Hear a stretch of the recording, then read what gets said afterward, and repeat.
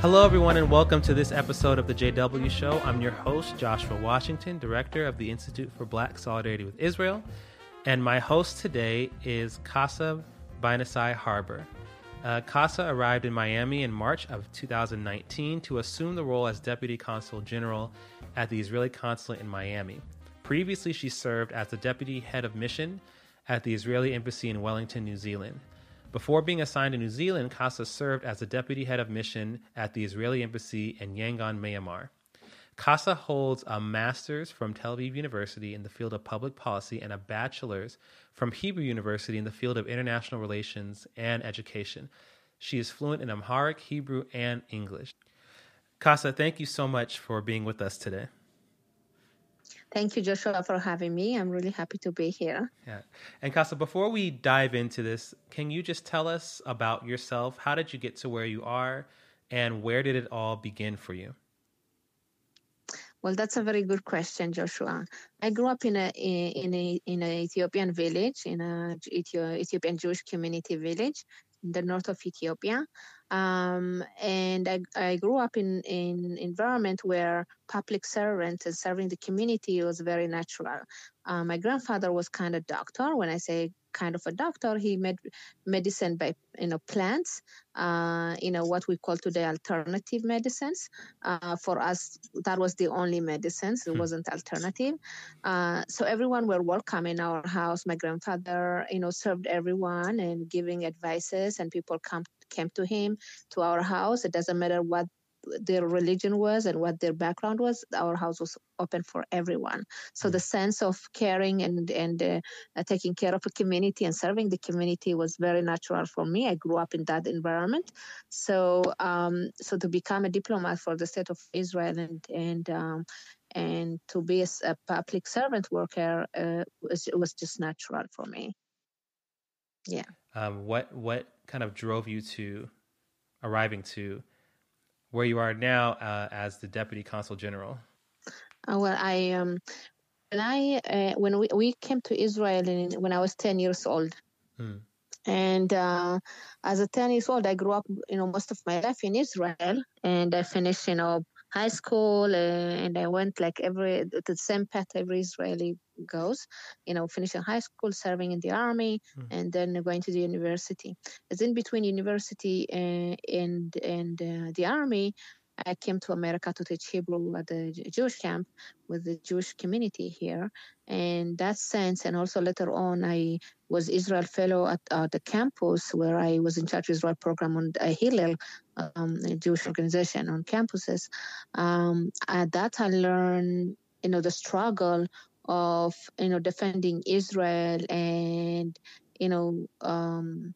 all the anti-Israel groups that were on campuses and other places. That was the moment that I decided to be a diplomat, where I want to be in a place where I can, represent Israel, to show what Israel is. And mind you, most of the media, the big media, they were biased against Israel.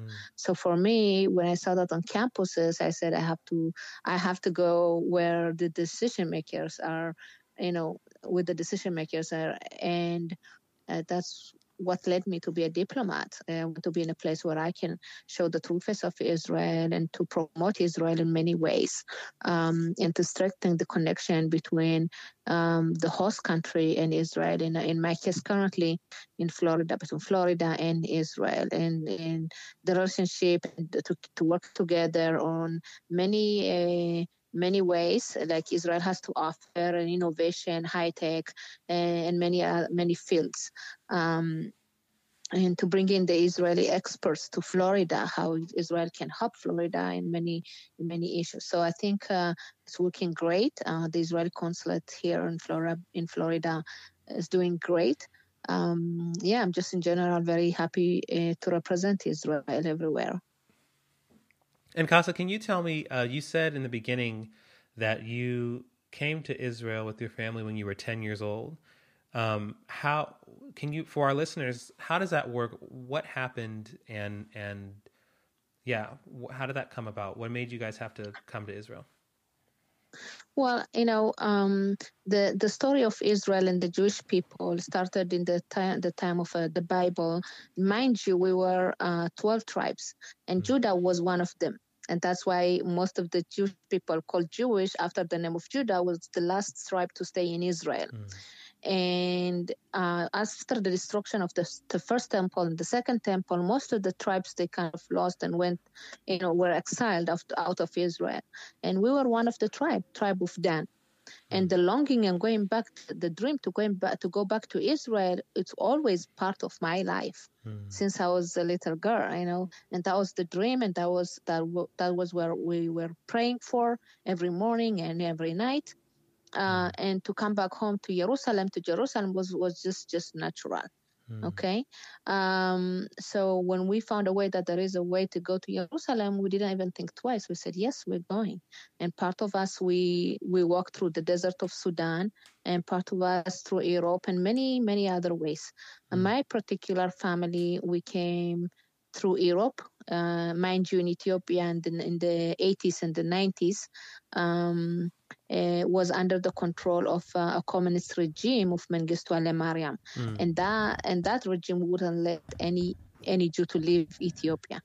Wow. Okay, so we had kind of to hide our destination and to flee Ethiopia, like many other Ethiopians that flee in that days, in the 90s, in the 80s and the 90s. So when we, the dream came, and we just said, we didn't think twice. We just took a few clothes and that's it. And we left Ethiopia and we came to Israel, to our dream, to Jerusalem. It's our natural place, our ancestors' place. And in the state of Israel, the recreation of the state of Israel is to bring back to our birthright place. The Jews, the diaspora Jews from all over the world. Mind you, again, we used to be 12 tribes. So the state of Israel is open to every Jew that wants to come and to live in Israel. We call it Aliyah. Aliyah means to take one step up, which means that in terms of spiritually, when you come to Israel, you become a little bit higher in your spiritual world, because Israel is the Holy Land and Jerusalem is the holy city. And that's why we call it Aliyah. So the Israel is open for every Jew and from the right place. And every Jew can become automatically citizen.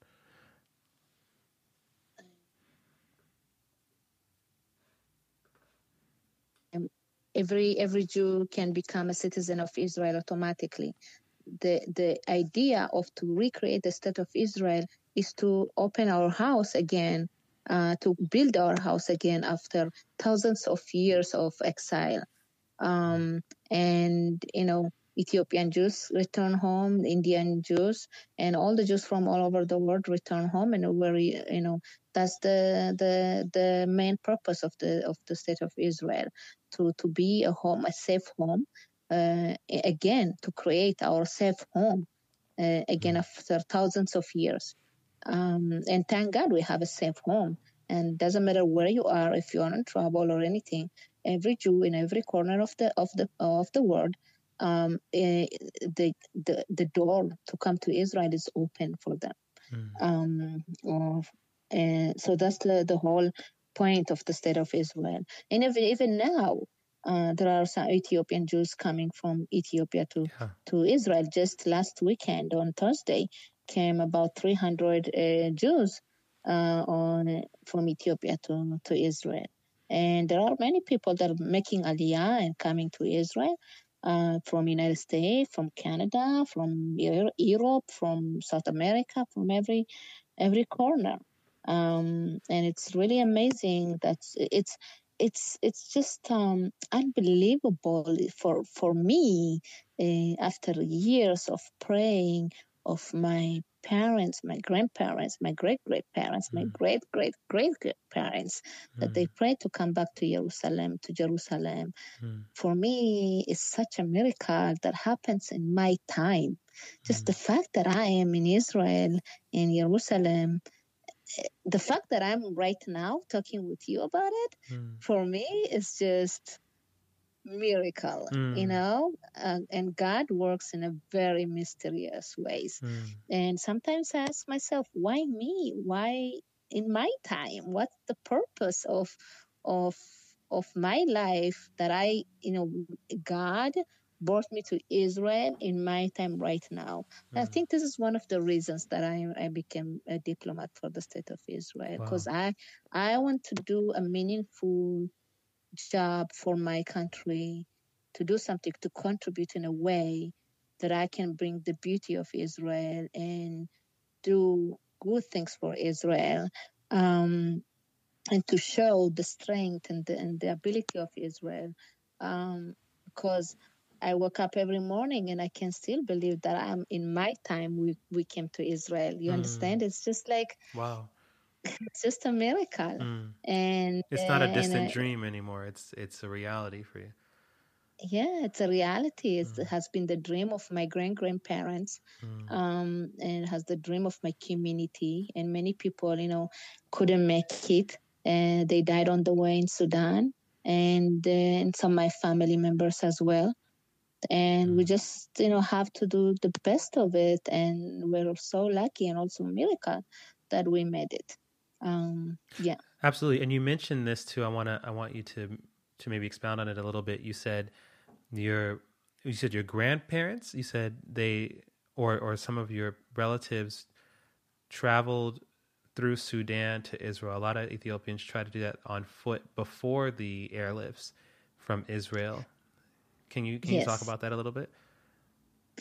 Yeah, like I said, in the 80s and the 90s, Ethiopia was controlled by a communist regime of Mengistu Haile Mariam. And that regime wouldn't let any Ethiopian or anyone leave, especially not to Israel, as Israel was the Western ally and Ethiopia was the Soviet Union ally. So our community, they decided to walk like our ancestors did from Egypt to Israel, just to walk. Wow. Like Moses led the way, and we found some leaders, and they walked. And I'll give you an example. My mother, she's a twin. Her twin sister, she decided to walk through Sudan to Israel, and unfortunately, she didn't make it. She died on the way. Wow. And many people died on the way. Many kids in starvation, or in robbery of the Sudani people, or in just in some they were sick, or it's just many people, thousands of people died on the way. And that's the sacrifice to Jerusalem, to go to Jerusalem, and they walked days, nights, weeks, months, and they suffered in refugee camps in Sudan. And that's where the state of Israel stepped in and helped us to come from Sudan to Israel, with the famous movie, the Red Sea Diving Resort. I don't know if you saw that on Netflix.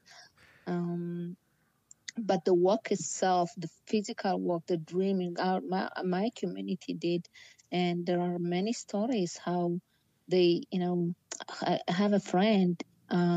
She's a nurse now in Israel, and she's brilliant. She walked in the desert with her, 1-year-old son, and she was a single mother. Oh, wow. And as a single mother, to do that by yourself with a little baby, it's it was just dangerous, very dangerous. I mean, it's dangerous for everyone, but especially for a woman and a single mother. And I remember she told me that her son was so thirsty, she couldn't even breastfeed him or to nurse him because she didn't have enough water. And she said, she put him on a, how the Ethiopian used to carry the baby on the back, and our back, and we use the leather things to cover. Anyway, she put the leather cover on the floor, and she set her baby on the floor. And because he was so thirsty, he did pee, and he drank his own pee. Oh, wow. As a baby. Wow. It's just, the stories are heartbreaking. Yeah. And and all of that to come to I talk to you right now, as I speak to you right now, there are tears in my eyes because it's the story is just unbelievable, unbelievable, and all of that just because of the dream to come back to Jerusalem. And it's just so powerful. It's just so the sacrifice that we did in my community. And you know what? And thank God, a lot of us made it. And yeah. Wow. And the state of Israel helped a lot in terms of education, in terms of housing. Mind you, we left everything in Ethiopia. We didn't sell our farm or nothing. And the state of Israel helped us a lot with housing, with the schooling, giving us tuition and everything that we need. There are some challenges. That's the reality of life. But if you look at it in overall, it helped. The state of Israel helped a lot. Yeah. Thank you, Kasa. Wow, there are tears in my eyes right now too, just listening to you. Kasa, why did the Israeli government decide to bring the Ethiopian Jews back to Israel? What was the reason? Well, first of all, we made the connection. And mind you, the connection between the Jews in the diaspora and the Jews in Ethiopia, it was more than 100 years ago. We started with the anthropologic researcher who decided to research the lost tribes. And they arrived to Ethiopia. And the Ethiopian Jews, they thought that they are European missionaries, and they fought them. Who couldn't believe there are white Jews, right? White people of Israel that are white. It's unheard of. It's unheard of. So it took a while to build the relationship and the trust that the white people are claiming, that they are part of people of Israel. They are part of people of Israel. And that started with Ethiopia, with the Jews from Europe. I'll just give you a small example. When I was in New Zealand, when I arrived, I decided to do meetings among the Jewish community. And one of the person told me, okay, you have to meet this girl. Her name is Zahai. She's from the Jewish community. Her name is Zahai. And I was sure that she's Ethiopian because Zahai, it's a very Ethiopian name. Zahai means sun, the sun in Amharic. Okay. And I said, okay, that would be great to meet another Ethiopian Jews. And I meet her, and she's totally not Ethiopian. She was a nice blonde woman. And I was curious to know where did she get her Amharic name from. Apparently, her mother, she's a New Zealander.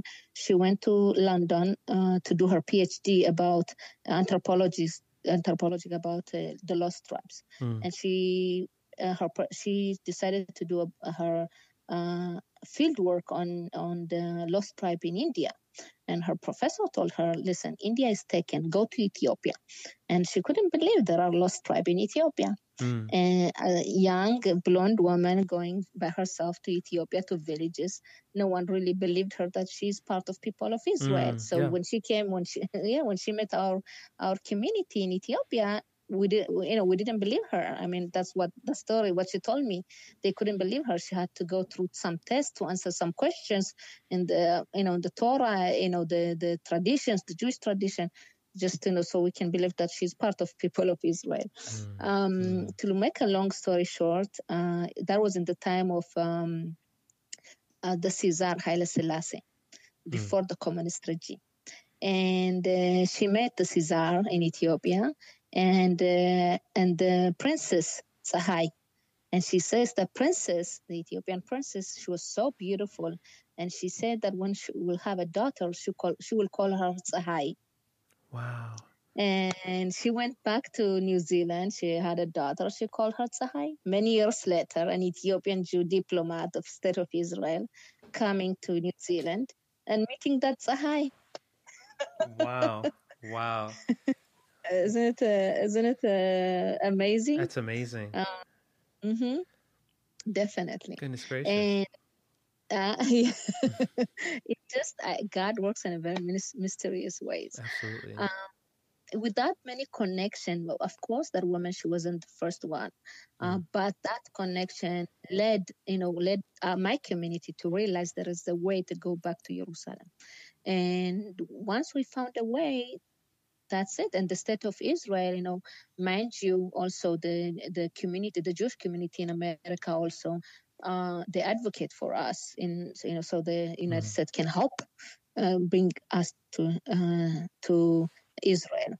Right. And we, pushed, and the Jewish community around the world pushed, and the state of Israel as well, and they help us.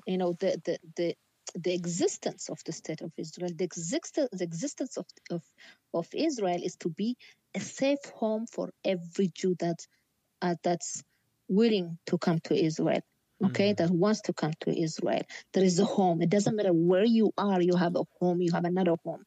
Okay, so for us to go back home was very natural to move back to Israel. Okay, because that was the dream, regardless what happens in Ethiopia. Regardless what's happening in Ethiopia, there were some safe time, good times, and also there were like some bad times, like for every citizen in Ethiopia. Obviously, the communist regime in Ethiopia was one of the push, but we never stopped seeking to seek a way to come to Israel. Okay, and the state of Israel, once it was created, this opened the doors. That's the meaning of the Zionism. This is what Zionism is. Zion is Jerusalem. It's Jerusalem, and Zionism is just a political movement of the Jewish people to go back to Israel, to rebuild our house. We cannot build our temple, but to rebuild our house and to make it a safe, a successful, a thriving place, and that contributing to the world as well. Yeah. Zionism is just going home. Yeah, Zionism, yes, that's definitely. And Kasa, so I want to zoom out for a second, and because you mentioned how you got to Israel, how your family came to Israel, and I'm guessing that was Operation Moses. You said because it was in the 80s.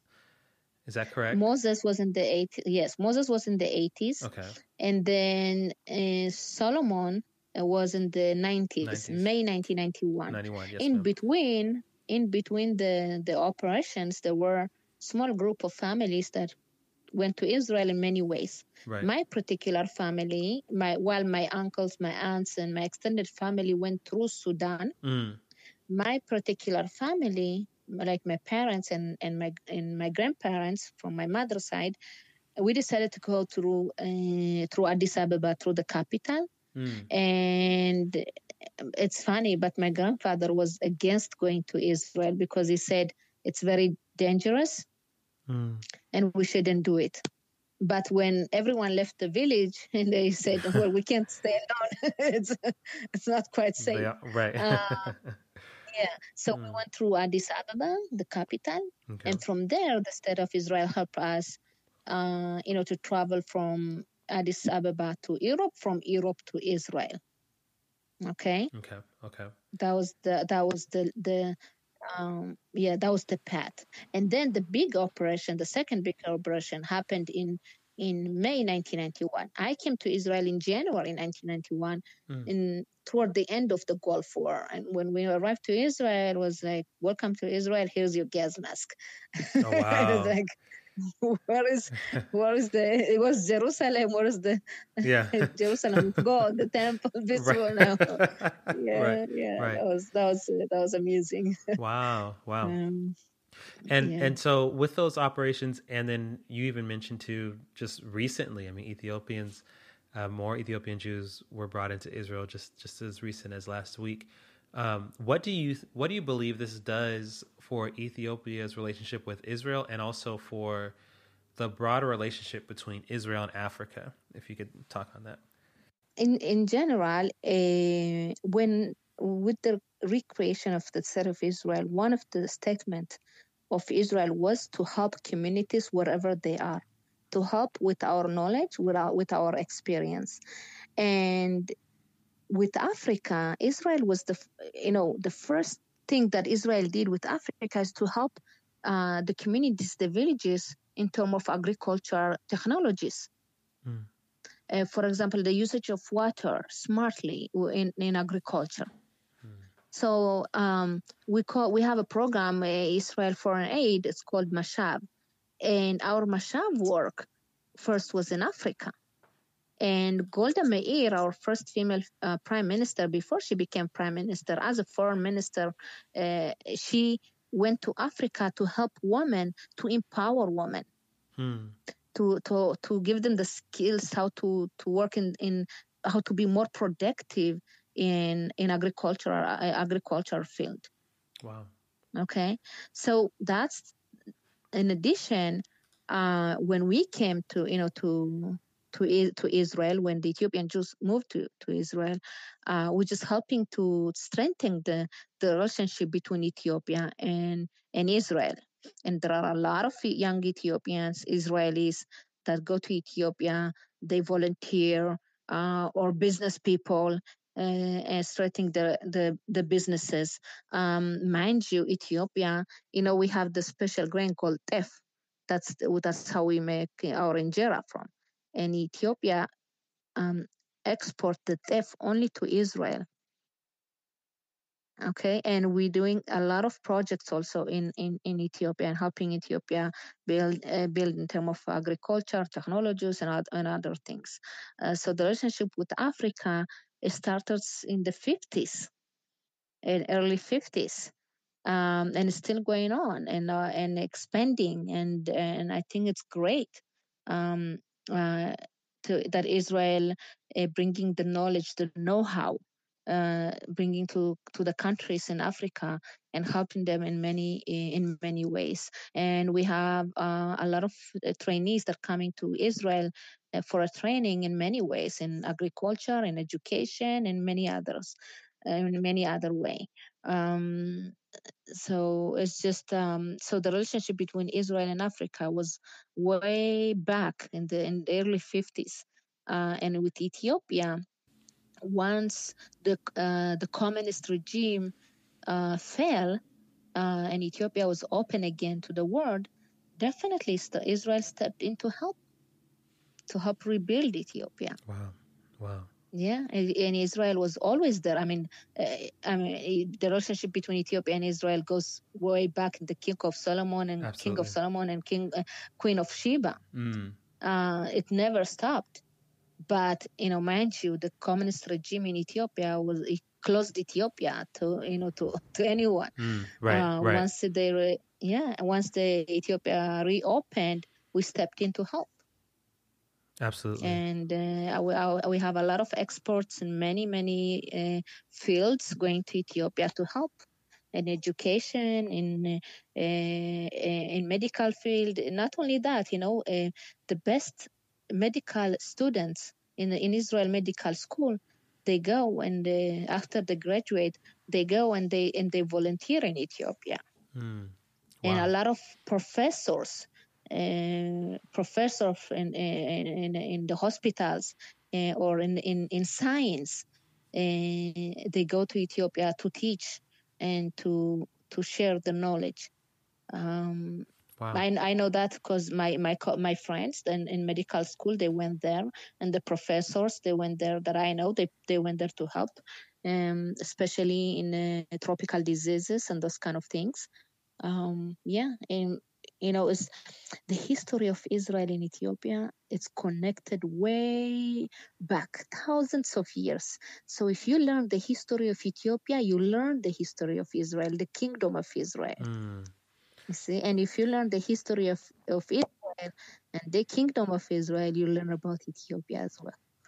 It's even the language, Amharic, it's a Semitic language. Right. There are three Semitic languages: Arabic, Hebrew, and Amharic. And if you learn Amharic and Hebrew, you know Arabic. If you know Arabic and Hebrew, you know Amharic. Wow. Wow. It's very well connected. It's amazing, the story. People who understand the Amharic and the words. Some of them are Hebrew words. Right. Yeah. Absolutely. I mean, like the word tesva, hope, Yeah. tikva in Hebrew. Yeah. Yes. And, you know, and I wanted to say too, because you mentioned the Queen of Sheba, and we always say this too, to our students, is that the very first diplomatic exploit, if you will, that was made to Israel was from Africa, from Ethiopia. The first diplomatic relations that was really made to the kingdom of Israel in history, in Israel's history, was Ethiopia. Right. And you're right. You cannot learn about one without learning about the other. It's impossible. Exactly. Yeah. And the more you know about Ethiopia, the more you know about Israel. And you know, when we talk about, you know, for example, anti-Zionist people, what does that mean to be anti-Zionist? Like, are you becoming anti-Ethiopian too, anti-history of the world? Like, I mean, that's good. Where do you stop? Where do you stop? Yeah. Wow. Like, if you dismiss the connection between Jews and Israel, are you dismissing the connection between Ethiopians and Ethiopia? I mean, that's just a small example. Right. No, that's good. No, anti-history of the world. I mean, really, you're absolutely right. When we just said earlier, Zionism is going home. It's really the Jewish people going back home. Yeah. So how can you be anti-Zionist unless you're just anti like everything that has to do with history and the Jews, you know?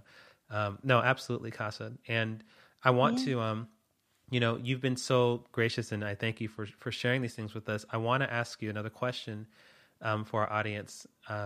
If you could sum up the Ethiopian Jewish story in one word, what word would you choose? And tell us why you would choose that word. That would be Zionism. That's a good word. Just pure Zionism. The Ethiopian Jewish history, that we were exiled of Israel many years ago, thousands of years ago. And our story of going back to Jerusalem, mind you, Zion is Jerusalem, to return home, is just Zionism. That's in one word to define my story, my community story. Wow.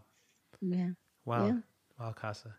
Yeah, and when we the indigenous people, we kept our history, our faith. We prayed every morning, every night to go back home to Jerusalem, and that was the dream, and that was like every Jew person dream in every corner of the world. Let me ask you another follow-up question to that. You said that was the dream. So then, if I can ask this, what is the dream now for the Ethiopian Jewish community? For you, even. For me, that our children and young generation will be successful and will be leaders, and continue building Israel, part of just natural part of Israel. They are part of Israel, but to be successful and to be in a decision-making table and to lead, to be part of the leadership of Israel, and just to be a fine citizen that contribute to the country. That's the dream. And you know what? The dream is coming true. There are young, amazing, successful, brilliant people among my community that are, you know, I'm so optimistic about the future. So optimistic. It's going to be amazing. A great leadership we have. Absolutely. Absolutely. Yeah. Wow. Yeah. Well, Kasa, thank you so much. That's a beautiful note to end on. I really appreciate you for being here and sharing with our listeners today. Y'all, this is Kasa Harbor, and Kasa, is there any parting thought that you want to leave with us before you say goodbye? I would just say, wherever you think about Israel, think positive and spread the word. Absolutely. Thank you very much for having me. Thank you, Kasa. Thank you so much. And thank you all for tuning in. Again, this is the JW Show. I'm Joshua Washington, Director of the Institute for Black Solidarity with Israel, and I'm signing off.